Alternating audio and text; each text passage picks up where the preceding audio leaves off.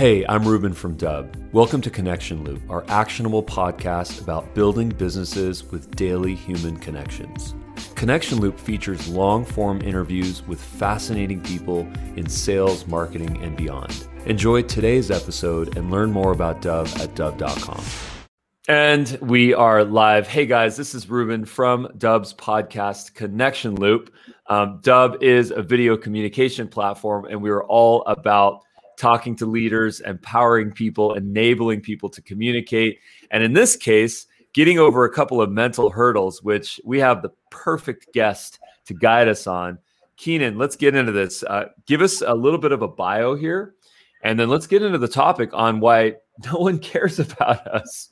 Wow, bio. I kind of suck at those. I don't know. I wrote a book. I ski. I got a big mouth. Challenge people. I like to have fun. How's that for a bio? That's perfect. Your book in Amazon is called Gap Selling. I absolutely adore the cover of that. Super, super interesting. It's like peeling back the layer and getting to the truth. So important here. What is this idea of no one caring about us for salespeople? Like, guide us on that a little. What is the problem? And then present the solution to us. Yeah, look, for years we keep thinking that, people care about the products they buy. People say all the time, or salespeople act or think that what they're selling, the people care about. Like, people will love my product. They'll love this. They'll love that. The truth of the matter is people don't really care about you, your product, your service, your company. They don't care at all. What they care about is the outcomes that they're trying to achieve. They care about the outcomes that they're trying to get. So at the end of the day, if buying if you're a middle-aged dude who's going through a crisis and you're buying a Porsche or a Ferrari because, you want to, get the attention of women. If you could just snap your finger and get the attention of women, you'd snap your finger and you wouldn't buy the fucking car. So if everything we buy is a path towards something, right? So I could sell a podcast instead of a Porsche because podcasts get attention. Yeah. Hey, look, if a podcast would get a middle-aged dude attention with younger women, then they'd buy it, right? Yikes. Yes. Wow, there it is, man. So it's not the product per se, it's the outcome they're looking for. And so we got to understand that. And so because I say no one cares about salespeople, what I'm trying to tell you is if you think that someone cares about you or your product or your service and they're interested because you sell something, whatever, no, they just see you as an ends to a means. And the better you are at helping them understand that you can get them to that end and that you are the means to their end, the more value you have. But all they care about is the end. That's all they care about. Okay, so where does that come from? Is that ego? Is that arrogance? Is it poor coaching? Is it greed? Guide us on that. Peel back the onion and what's going on in there? Like, why do salespeople think it's about them? Yes. Because we default naturally to the product, right? So we see ourselves an extension of the product. So, and we see ourselves as the gatekeeper, right, to something. So if you see it when people come into car dealerships and you go in at the Range Rover dealership with a Porsche or a Ferrari, they're like, does this person have the money to buy what I want? Do they have this? The salesperson's focused on the product and them, right? They're not really focused on understanding that the person coming through the door, whether or not they can afford it right now isn't the point, but the point is they have some vision of what they want to accomplish by coming through that door, how their world is going to be different if they make this purchase, or better yet, make this decision to buy. And so that's what they're focused on when they come through is the change, the outcome, how they're going to feel, what they're going to get, how their life is going to be different. And you need to be focused on that, not your product or your service. All right. So in this setup, I think we have a guide and we have a hero, right? We have the hero is the client. They're the ones that are trying to solve that problem. In this case, to get attention or to remove a pain point, to have a vitamin in their life. And then we, as the salespeople, we are a guide to get them to that place. So we are like Morpheus, and they are like Neo, right? So how can we reset our minds to get ourselves into a place where we're putting our heroes on the stage and we're thinking about their needs. We're not thinking about what our needs are. Because a lot of the times when someone's trying to sell a Porsche, they're trying to secretly buy their own Porsche based from the commissions. Yes. No, it's a great question. And the first way you do that is you have to start putting yourself in the shoes of the person buying what you're selling. So before the day starts or whatever you sell, what you sell. It's not like we wake up every day and we have something different to sell. So when you take a job as a salesperson, you start asking yourself, okay, I'm selling SaaS software for sales companies. I'm selling Porsches. I'm selling, restaurant meets and stuff with Cisco. I don't really care what it is. You got to stop and say, okay, how does my product or service help them? What does my product and service enable in their life today? Right? What is going wrong, or what could be going wrong in their life today that my product and service can solve, which will then enable them to achieve what? And when you start looking at it through your buyer's eyes, when you start looking at it through the perspective of the person buying, that allows you to get very close to them metaphorically and start having conversations that are in tune and in alignment with what's important to them. And they start to feel like, oh my gosh, this person's the hero. They get me. They understand me. They know what I'm trying to do. And here's a great way to illustrate it. Have you ever walked into a clothing store and the person comes up and says, oh, what are you looking for? And they're like, oh, nothing. I'm just looking for nothing. I'm really fine. And they say, well, let me show you this over here. Well, 9 out of 10 times, you're not looking for just nothing. You might be going on a date. You might have a wedding to go to. Maybe you're going on vacation, you need a new bathing suit. And they say nothing, but they still try to show you shit. And then and they're showing you a pair of jeans. You're like, I'm going to Mexico. No, I'm fine. Leave me the fuck alone. It's the person who asked the second or third question that says, well, if I'm fine, well, what brought you in? Well, I'm going on a trip to Mexico. Oh, so are you here to see bathing suits? You here to find like what? Yes, I need a bathing suit. Okay. And then, they keep asking those questions, right? And like, okay, tell me, are you looking for the 2/3 or the 3/4? Are you a surfer? Are you going to be in a pool? And the more questions they ask, the more comfortable you believe they can actually find what you want. And now you see them as a resource. Like, oh, this person can actually help me. I want you to help me. So what you're talking about is empathy, isn't it? To understand someone's problems. Yeah. Huge. So how many salespeople in this day and age are getting trained on empathy? Done. That's not what I hear about a lot. I hear about KPIs. I hear about on-time earnings. I hear about crushing quotas. I hear about closing like a beast. I still hear that rhetoric. And what you're talking about is the future of sales, which is empathy, which is understanding people's problems to put yourself into the position that they're in and then trying to solve it. Like, give them an actual viable solution that's not snake oil. So now bring me into that world. How can we train ourselves to be more empathetic? Like, it's easy. When I look at my kids, I got a 7-year-old son. And, I could see him go and take the kinetic sand and then spray it all over the living room. And I can say, okay, how am I gonna do this one? Am I gonna get upset? Am I gonna get angry? Or am I gonna say to myself, you know what? He's learning about science. He's learning about gravity. He's learning about physics. He's learning about all these amazing scientific things. How do I handle this? Right? So how do I put myself into his struggle, his curiosity? Guide us on that. Well, it's funny, this too, we'll take a quick side note with your son. It's in the middle, because I think it's a good answer for both, right? Because in scenario number one, you yell at him, right? And that's no empathy. And that really doesn't put you in the shoes of understanding where he is and what's going on. So that's like the salesperson who just says, oh, well, you look at here, let me show you this. And you're showing me heavy wool pants and I'm supposed to go to Mexico, right? That's that. The other side, though, is going too far, and it's like, oh, he's learning gravity and he's learning science and he's doing this. Well, guess what? He's not learning etiquette. He's not learning right time and place, right? He's not learning consequences. He's not learning that that he's not the only one in the world. So that's the equivalent of the salesperson when someone calls them and says, hey, I need a bathing suit, or I need a new SaaS application for XYZ. Like, great, I got that, and they sell it to you. That's the equivalent of that, because that's going too far too, because you may not need what you think you need. And if I just give you what you asked for, I could actually be harming you, right? Because you think you need the SaaS application to do these 3 things. But as I dig in, I understand what the problem is. Like, that's going to hurt you more than help you, right? Like a dumb example is I own a Jeep and I was thinking about what's called lockers. I won't go too far into it, but these locker concepts was locks all 4 wheels on really steep terrain and shit like that. Well, you got to be a serious 4-wheel drive enthusiast to need lockers. And so that'd be like me running in and saying, hey, I need lockers, and spending $15,000. And the guy at the store is like, yeah, no problem. I got lockers. Here are your lockers. To find out that I never do that type of 4-wheel drive. And I just wasted $15K because traditional 4-wheel drive was going to be fine. So that's the other one. You want it in the middle. So with your son, I'm not going to yell at you, but I'm not going to just say, oh, good for you. I'm going to say, look, son, I love the fact that you're exploring. I love this, but let me explain something to you. Okay. Your mom has to clean this up. This is our living room, not just your living room. It's a huge mess.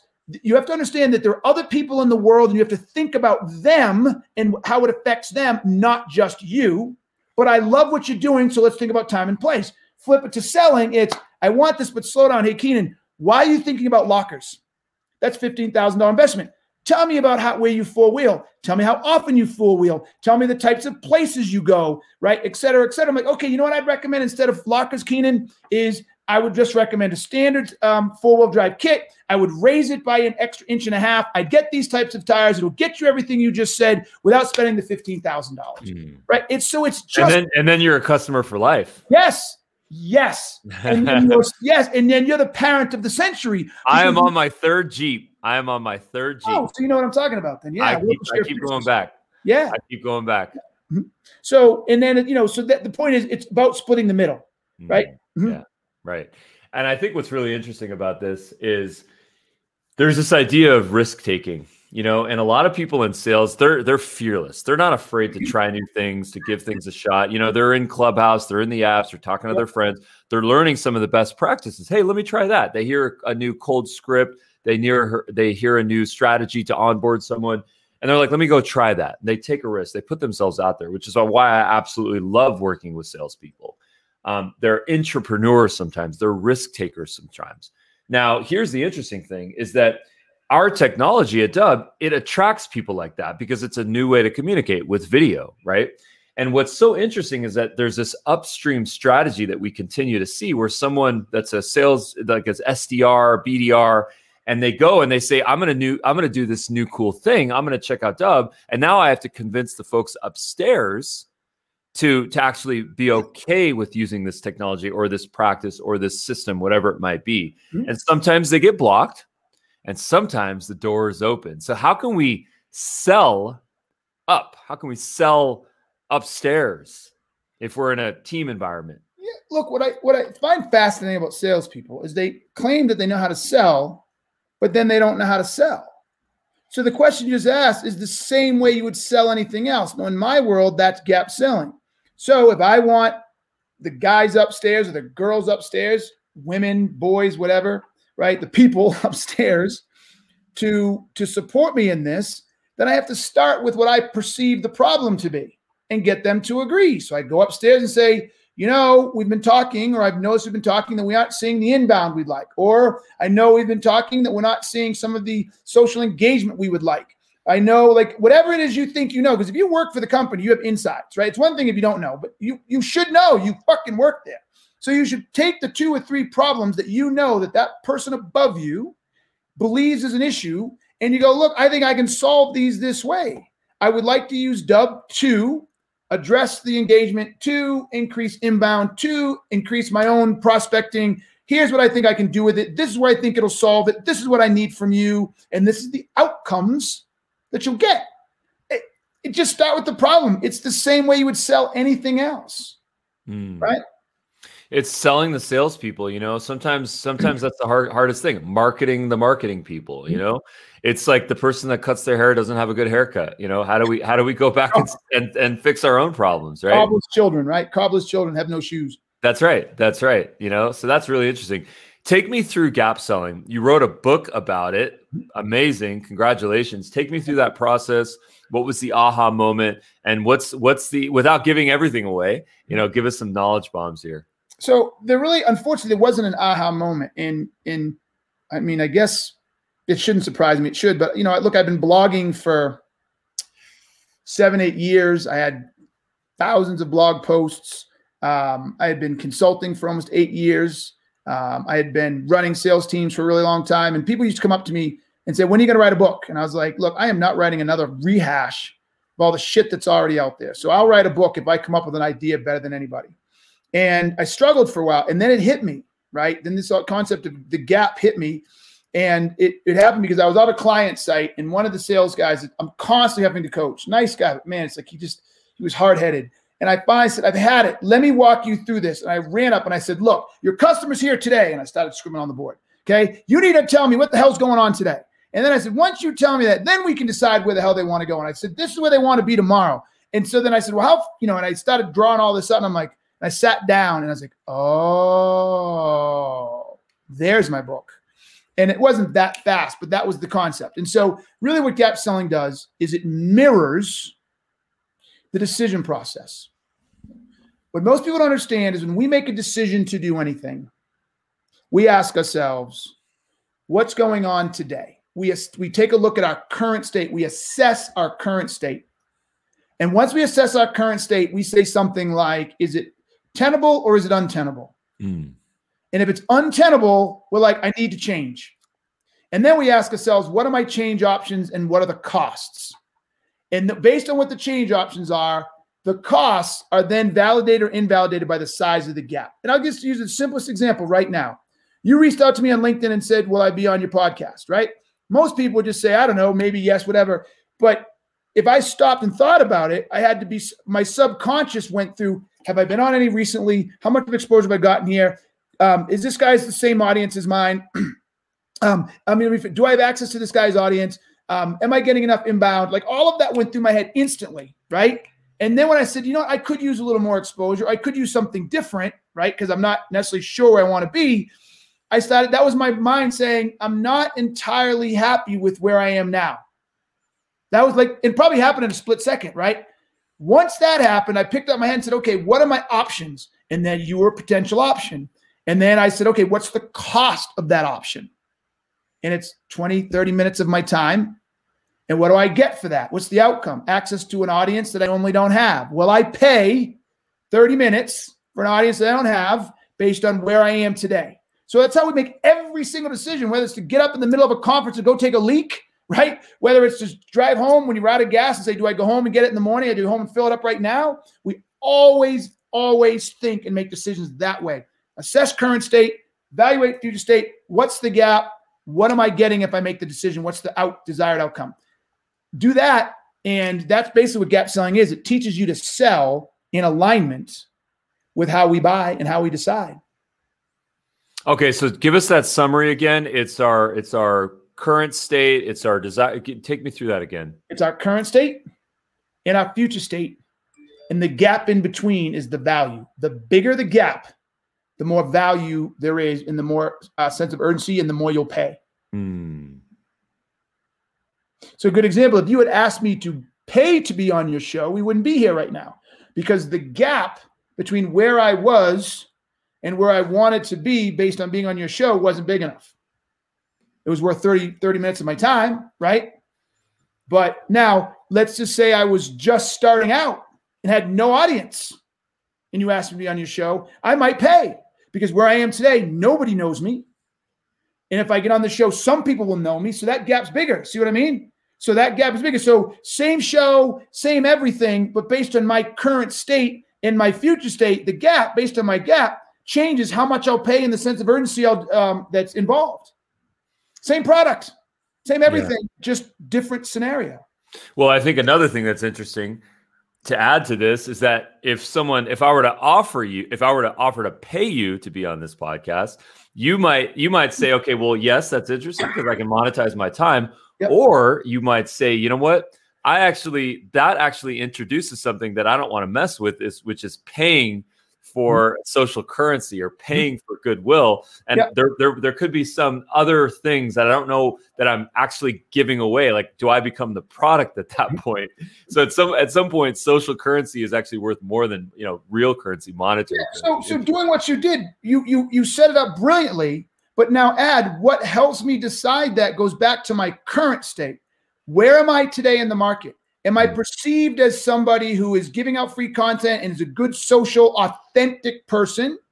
Or is my perception in the marketplace like a Grant Cardone, right? Who is just about freaking the money and all that stuff. And so if by taking the money, how does that improve or affect my current state, right? And so again, everything comes back to my current state and what I want to get if I choose to change. Everything. That's the whole thing. What is my current state and what do I get if I choose to change? And is that outcome worth the change and the cost? Mm. And this gap is where all the opportunity lies. So now how do we communicate that? How do we communicate all this value that can be realized here? How do we do that? Here's the cool part. You don't have to communicate it. Okay. Once you start asking this is one of my favorite things. I'm looking at our Clubhouse. One of my favorite things, I do this with people all the time, is, okay, wait, Ruben, I can do this with you. Are you happily married? Yes. Okay.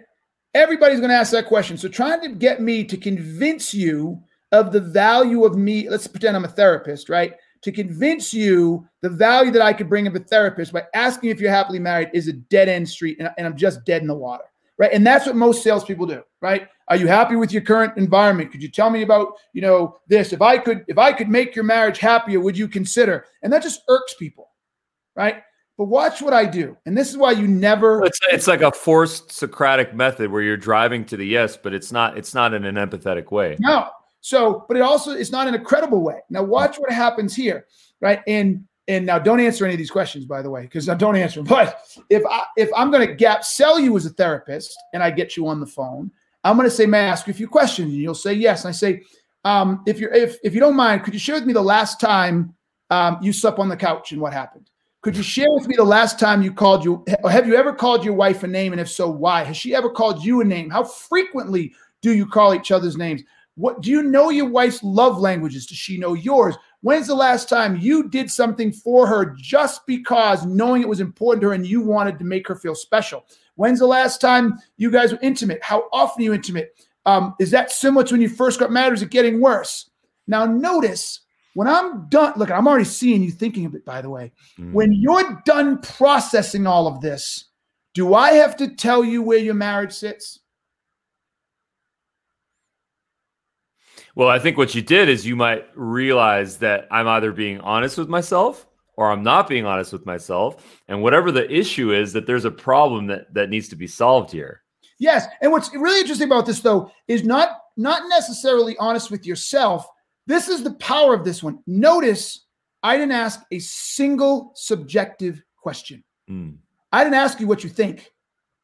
I asked you very objective questions. When's the last time you were intimate? When's the last time you called her a name? Now, you may forget. That's a little different. But the truth of the matter is there is no objectivity here, right? There's no subjectivity here. I'm literally asking these questions because if you choose to lie, like literally just flat out lie, like I know I called her a name, a bitch last night, but I'm going to lie, then you can't be helped anyways, right? But 9 out of 10 people, when they're in a setting with someone like a therapist or like a salesperson, they will answer objective questions. But as you ask the objective questions, they give you the answers. As you tell me how many last time intimate, as you tell me the last time you called her name, as you tell me the last time you slept on a couch, the picture is being painted. So I don't see what I'm saying. So as you give me all those answers, you and I are both sitting here looking at the same painting, and you're like, all right, I love my wife and I'm happy, but these are some good points. I really hadn't thought about this. And it's crystallizing itself for you. I'm just the guy who's wiping off the mirror. Right. So as a buyer, you start to love me because, you know what? I didn't even think about that. You're right. My sales team hasn't been doing this. And you know something? That's a good point. Our churn has ticked up. Well, you know what? That's a good point. We're seeing an increase in our average sales price. Our average time to close. So now I got you. I got you. Like, I don't have to tell you anything. You just told yourself. That's how you do it. Well, okay, so this is what's interesting from my perspective. I'll give you an objection now. Okay, so the thing in this forum is that you got me, I got you, we're connected. We're on a Zoom call here. Of course, we're using StreamYard here. Yeah. But the thing, though, that's interesting is that a lot of people struggle to actually get that opportunity to ask those types of questions. Cold call. I still answer cold calls. If someone cold calls me, I give them like 12 seconds and I see what they're going to do. Are they going to be honest? Are they going to tell me that they're cold calling me? Or are they going to say, oh, is this, so-and-so? Are they going to say their first name and their last name? Are they going to not ask me if I'm busy? I'm going to figure out what they're doing. And based on that, I might give them the time of day, or I might be like, I'm sorry, I can't talk right now. I try not to be rude because, I don't want to be rude to salespeople, but at the same time, there's a right way to do it and a wrong way to do it. Now my question for you is this: how do you get someone to remove their self-defense mechanism so that you can ask those questions? Great question. And it's simple. Now, it's like anything else. I mean, some people don't care. They're not even going to listen. But you want to get the odds in your favor. It's really simple. You start with the problem. You get someone to connect to a problem that you solve. So rather than jumping out of the gate and saying, hey, I'm, Keenan, I sell sales training, blah, blah, blah, you actually try to jump out of the gate and say, listen, I'm Keenan with a sales guy.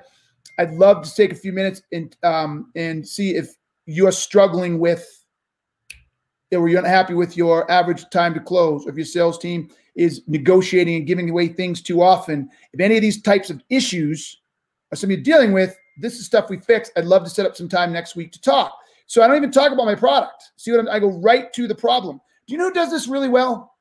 There's already a case study out here that there's someone who does this really well. Infomercials. Infomercials start with the problem.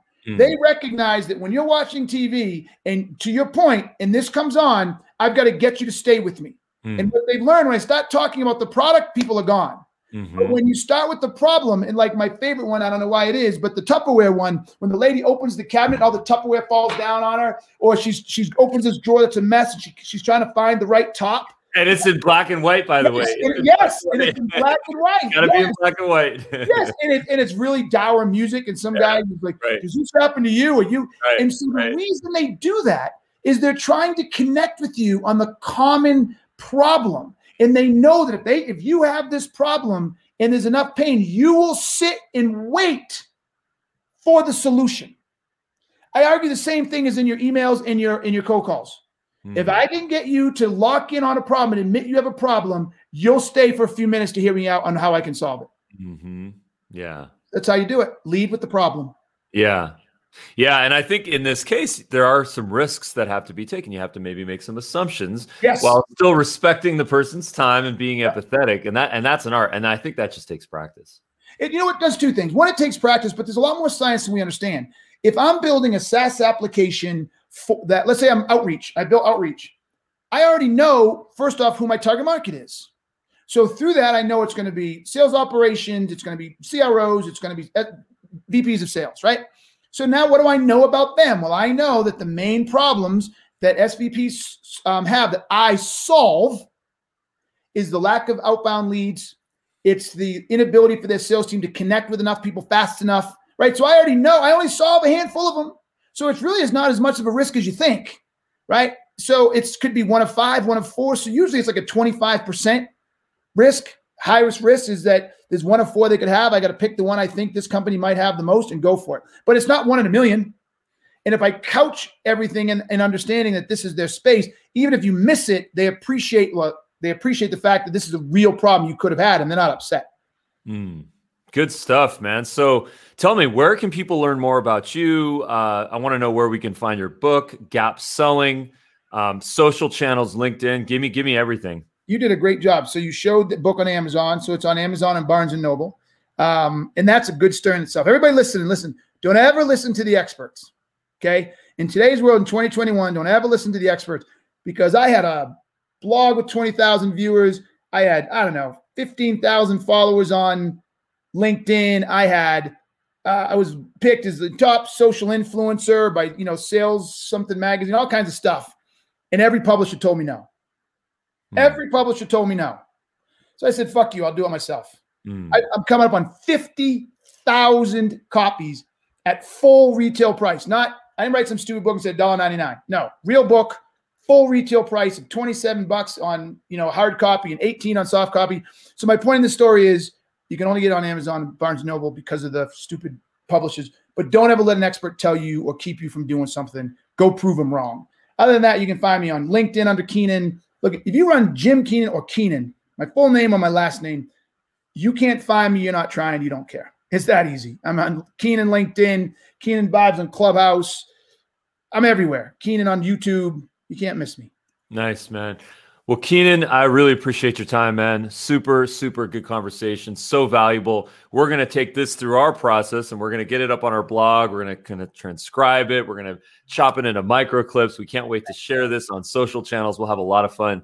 The conversation continues. And as we always say, the story continues on Dubb.com. So thank you so much, Keenan. Really appreciate you. Thank you, baby. I enjoyed it. You were great. Yeah, man. Stick around for some notes. All right. Peace.